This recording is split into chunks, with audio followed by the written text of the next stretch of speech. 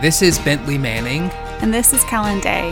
This is a podcast brought to you by Church of the Incarnation in Highlands, North Carolina. This is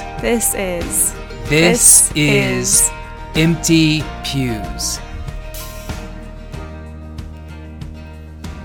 Do we need to reintroduce ourselves, Bentley? Absolutely. Let me reintroduce myself. I'm Bentley Manning. I'm a priest here at the Church of the Incarnation in Highlands, North Carolina. I'm Kellen. I'm also a priest here. I'm so sorry that we haven't joined y'all on a podcast in a really long time, like 5 months, I think.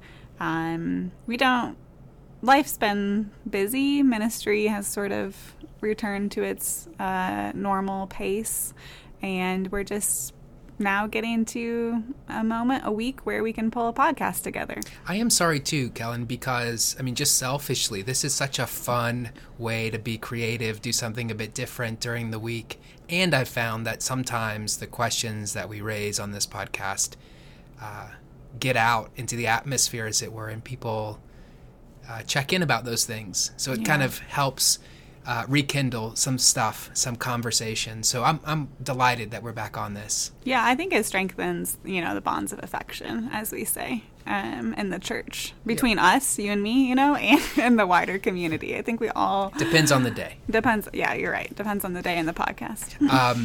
So what do you think we should talk about, Kellen? The election? Should we talk about Taylor Swift's new album? Should we talk about my birthday? Let's talk about your birthday. Diocesan convention. Okay, let's talk about your birthday. It was on Monday. I hope everybody wishes Bentley a belated birthday. You are almost 40, but not quite. 39. It's an interesting way to set that up. I'm 39. You're almost 40. Right. And so next year's a big one. Totally. Mm-hmm. Yeah. And lucky for me is I'm not good at keeping track of my age, so... Yeah, I think we've told this story in the podcast before, but I asked Bentley how old he was when I got here, when I started working for him, and he told me the wrong age. It wasn't a lie, right? We had a big debate about whether you were lying to me or whether you just literally were misinformed, and it turned out he was just misinformed about his own age. So I know that it's silly to forget how old you are, but in my estimation, it's the least interesting thing you could say about me is my age. I don't know if it's the least interesting thing. Well, you could. I guess for other things. Other things what was your? I think my first pet is more interesting than how old I am. I don't know. I think people are interested in each other's ages. Because it says something about your life experience? Sure, and your or lack generational thereof. Expectations. I don't know. Yeah. Well, I think it's sort of interesting. I thank you for the birthday wish. I appreciate that, Kellen. Let me introduce myself. I'm not the same person you knew. Life in a brand new light. There's nothing that I can't do. Seeing people spend their whole life waiting, always ending up so frustrated. Didn't want to spend my whole life waiting too. Let me introduce myself. I'm not the same person you knew. We have Diocesan Convention this coming weekend. It's a big convention for the Diocese of Western North Carolina. We're celebrating our centennial, so 100 years of being this diocese in this place. And it's exciting because the presiding bishop, Michael Curry, is going to be with us, and I'm stoked about that. Are you? See, that's a generational thing, right? Stoked? Yeah, I wouldn't say that, and I don't think the kids would say it either, right? Right, only millennials would say that. Yeah, You're a millennial, though, so you're just an elder millennial, right? As we call them. I'm very excited about that as well, Kellen. Psyched? Is that a better word? Would you say psyched? I'd say pumped up. Oh, yeah, I wouldn't. Pumped up? I would never say pumped up. Yeah, well, I really like the presiding bishop. As it turns out, you want to certainly respect the office, but I think we have a gem at the moment. In such a gem in Bishop Curry. Powerful preacher, an incredible witness to Jesus. Yeah, exactly. And he's done a whole lot, I think, to kind of hold this thing together. By this thing, you mean the Episcopal Church? Yeah, he's got a way of keeping the main thing. Yeah. Which gives us something that we can all agree on, I hope. You've written a chapter in a book that he published, Kellen. I can't believe that you're bringing that up right now. No, I just I don't that's even wanna your entertain it. that's your connection to him. I've never met the presiding bishop, But so you- maybe I'll get to shake his hand or I'm gonna give him a hug I'm on gonna Friday. bring the copy of the book and have him sign it and you Please. sign it. Please do not do that. Anyway, we'll get to hear him preach. That'll be fun. It'll be wonderful to see our colleagues in the diocese. We'll do some church business. There's nothing like super exciting on the agenda this year. Yeah. But yeah, it should be convention with the highlight of Michael Curry gracing us with his presence and wisdom.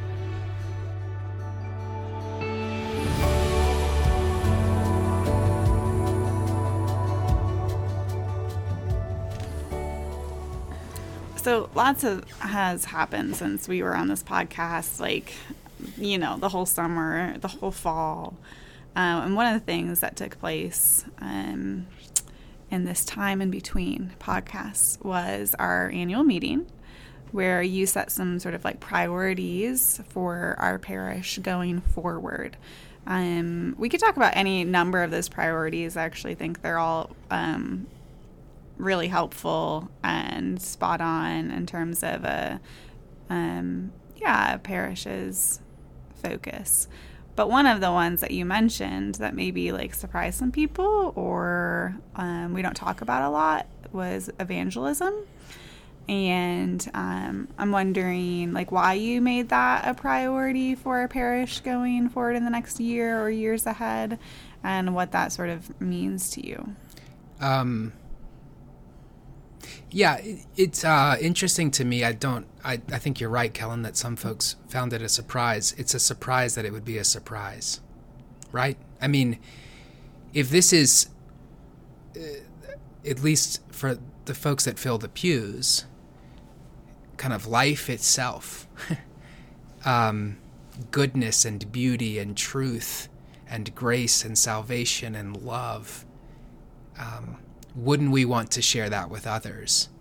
And so I think sometimes the church gets in trouble where it says something like, you know, if people don't show up, we're going to die. I think It's like an anxiety, like desperation around it. Yeah, that's not it. Mm-hmm. We want to invite folks into this life because this is life. And we want to share that with them. And I think it's, we do this in other areas of our life, right? We recommend a restaurant. We recommend, brands that we love, a political party that we're committed to, ideologies, right? We do all this all the time. But then when it comes to our faith, we can get a little bit, closed in on ourselves. And so I think on one basic level, we should care about it because Jesus told us to do it. And then on the other is that it just seems like a natural process of sharing with others something that you love. And maybe if the rector says this is a priority, it gives people permission to do it, to talk about their faith with others. Or invite them to come to church, which is a bit safer, I think, than kind of sharing with someone what Christ has done for you, for them. Inviting someone to church is a simple way just to share something of your life with others. But, we kind of talk about evangelism, then we laugh, get awkward, and then someone says, no, I'm being serious. And I'm being serious. I think it's not an option. Jesus says, in any number of ways, go and share this word with others. So that's something I hope this place will do. And other Christians will do across the world. Yeah, right? that's right. I mean, the youth soccer club certainly is doing it. The politicians are doing it. Elon Musk is doing it. Everyone is sharing with other people what matters to them, and I think the church should be no different. Oh, let them speak of a man who lives to die. And in my bones beat the pleasure of your fire. And my heart still breaks with rivers running wilder every day. It's how I know I am home. So, Bentley, if we follow our typical pattern, you are preaching this Sunday, so I will do my best to summarize Luke 21. It's towards the end of Luke, before the Passion narrative, and Jesus is talking about things to come. So he's talking about how the temple will be torn down. He's talking about wars and insurrection and nations and kingdoms rising against each other, earthquakes and famines and plagues and great signs from heaven. But before all of that will take place, there's going to be persecutions and trials of those who follow Jesus.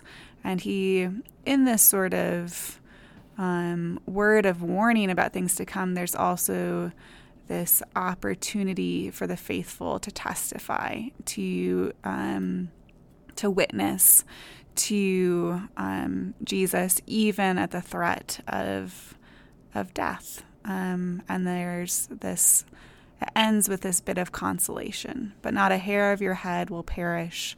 By your endurance, you will gain your souls. Thanks, Kellen. I think that was a wonderful review of a very difficult, complicated, nuanced gospel reading. Thank you. I did my best. You did a wonderful job. So you are up to speak about this text or one of the texts coming up this Sunday. Maybe you'll choose a psalm, which is a lovely text.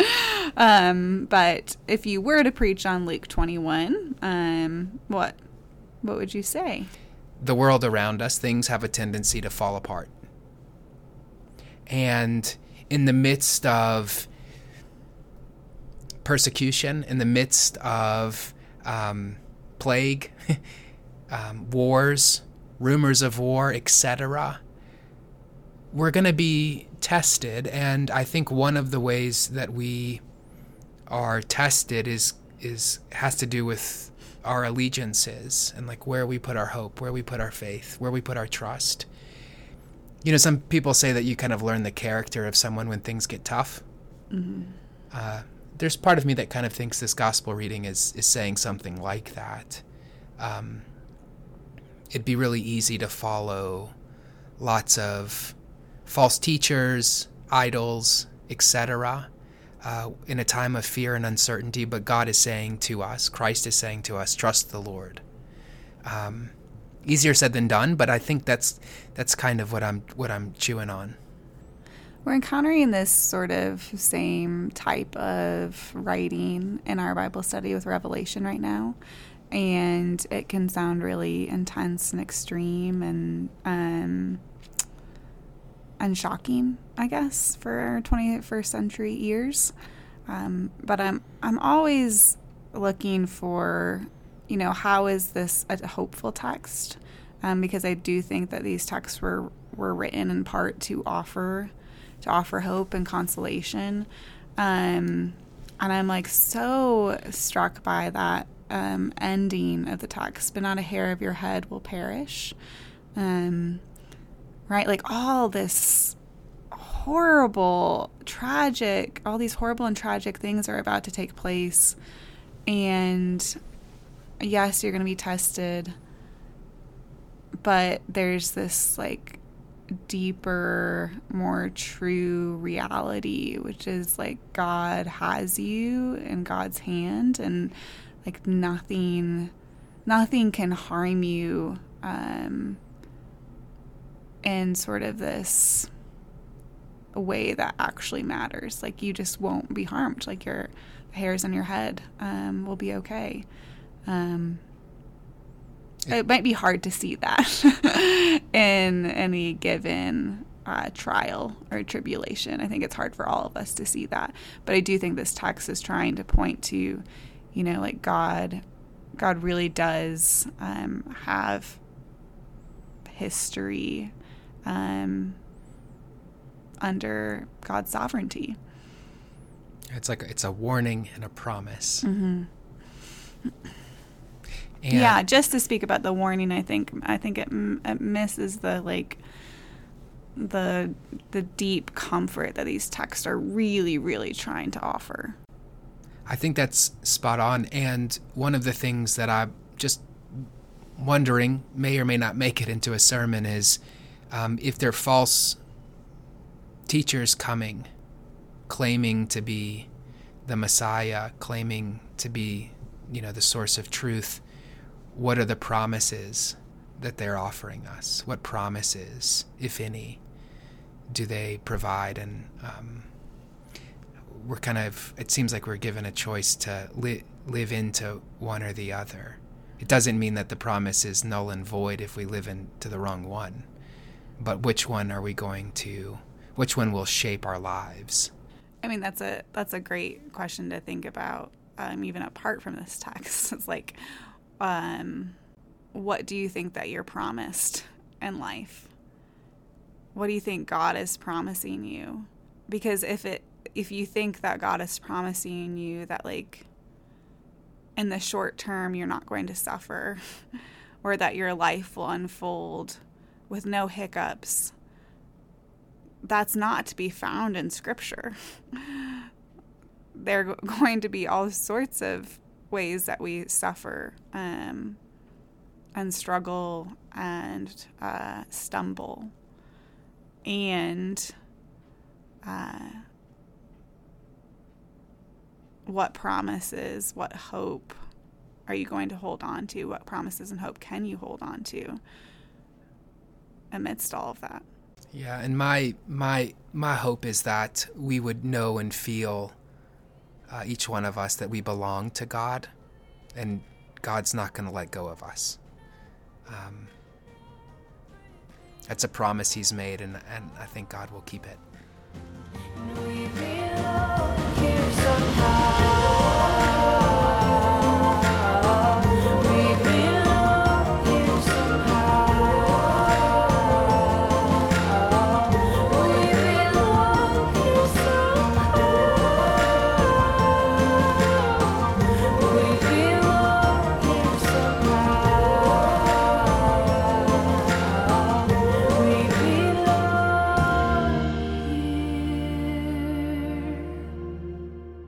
here. Here's a prayer written by Christina Rossetti. Lord Jesus Christ, make those who love you and who love you in return mirrors of you to those who are unloving, that being drawn to your image they may reproduce it in themselves, light reflecting light, love kindling love, until God is all in all. Amen.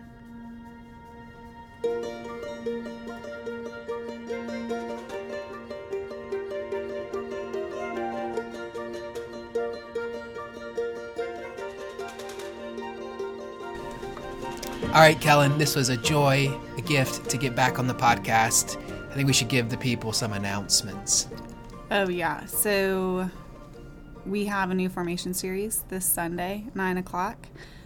Pictures of Heaven. Bentley, you're teaching that class. Anything you want to say about it? It's going to be a lot of fun. We'll use some stuff from popular culture and scripture, the tradition, etc., to reflect on different perspectives on life after death, on heaven, and what scripture has to say about any and all of that. You should come, 9 o'clock, Jones Hall. Of course, we have an 8 o'clock and a 10:30 Holy Eucharist services on Sunday. And stay tuned for more Advent opportunities, which begins at the end of November. So very soon. In the meantime, we love you. God loves you. Peace be with you.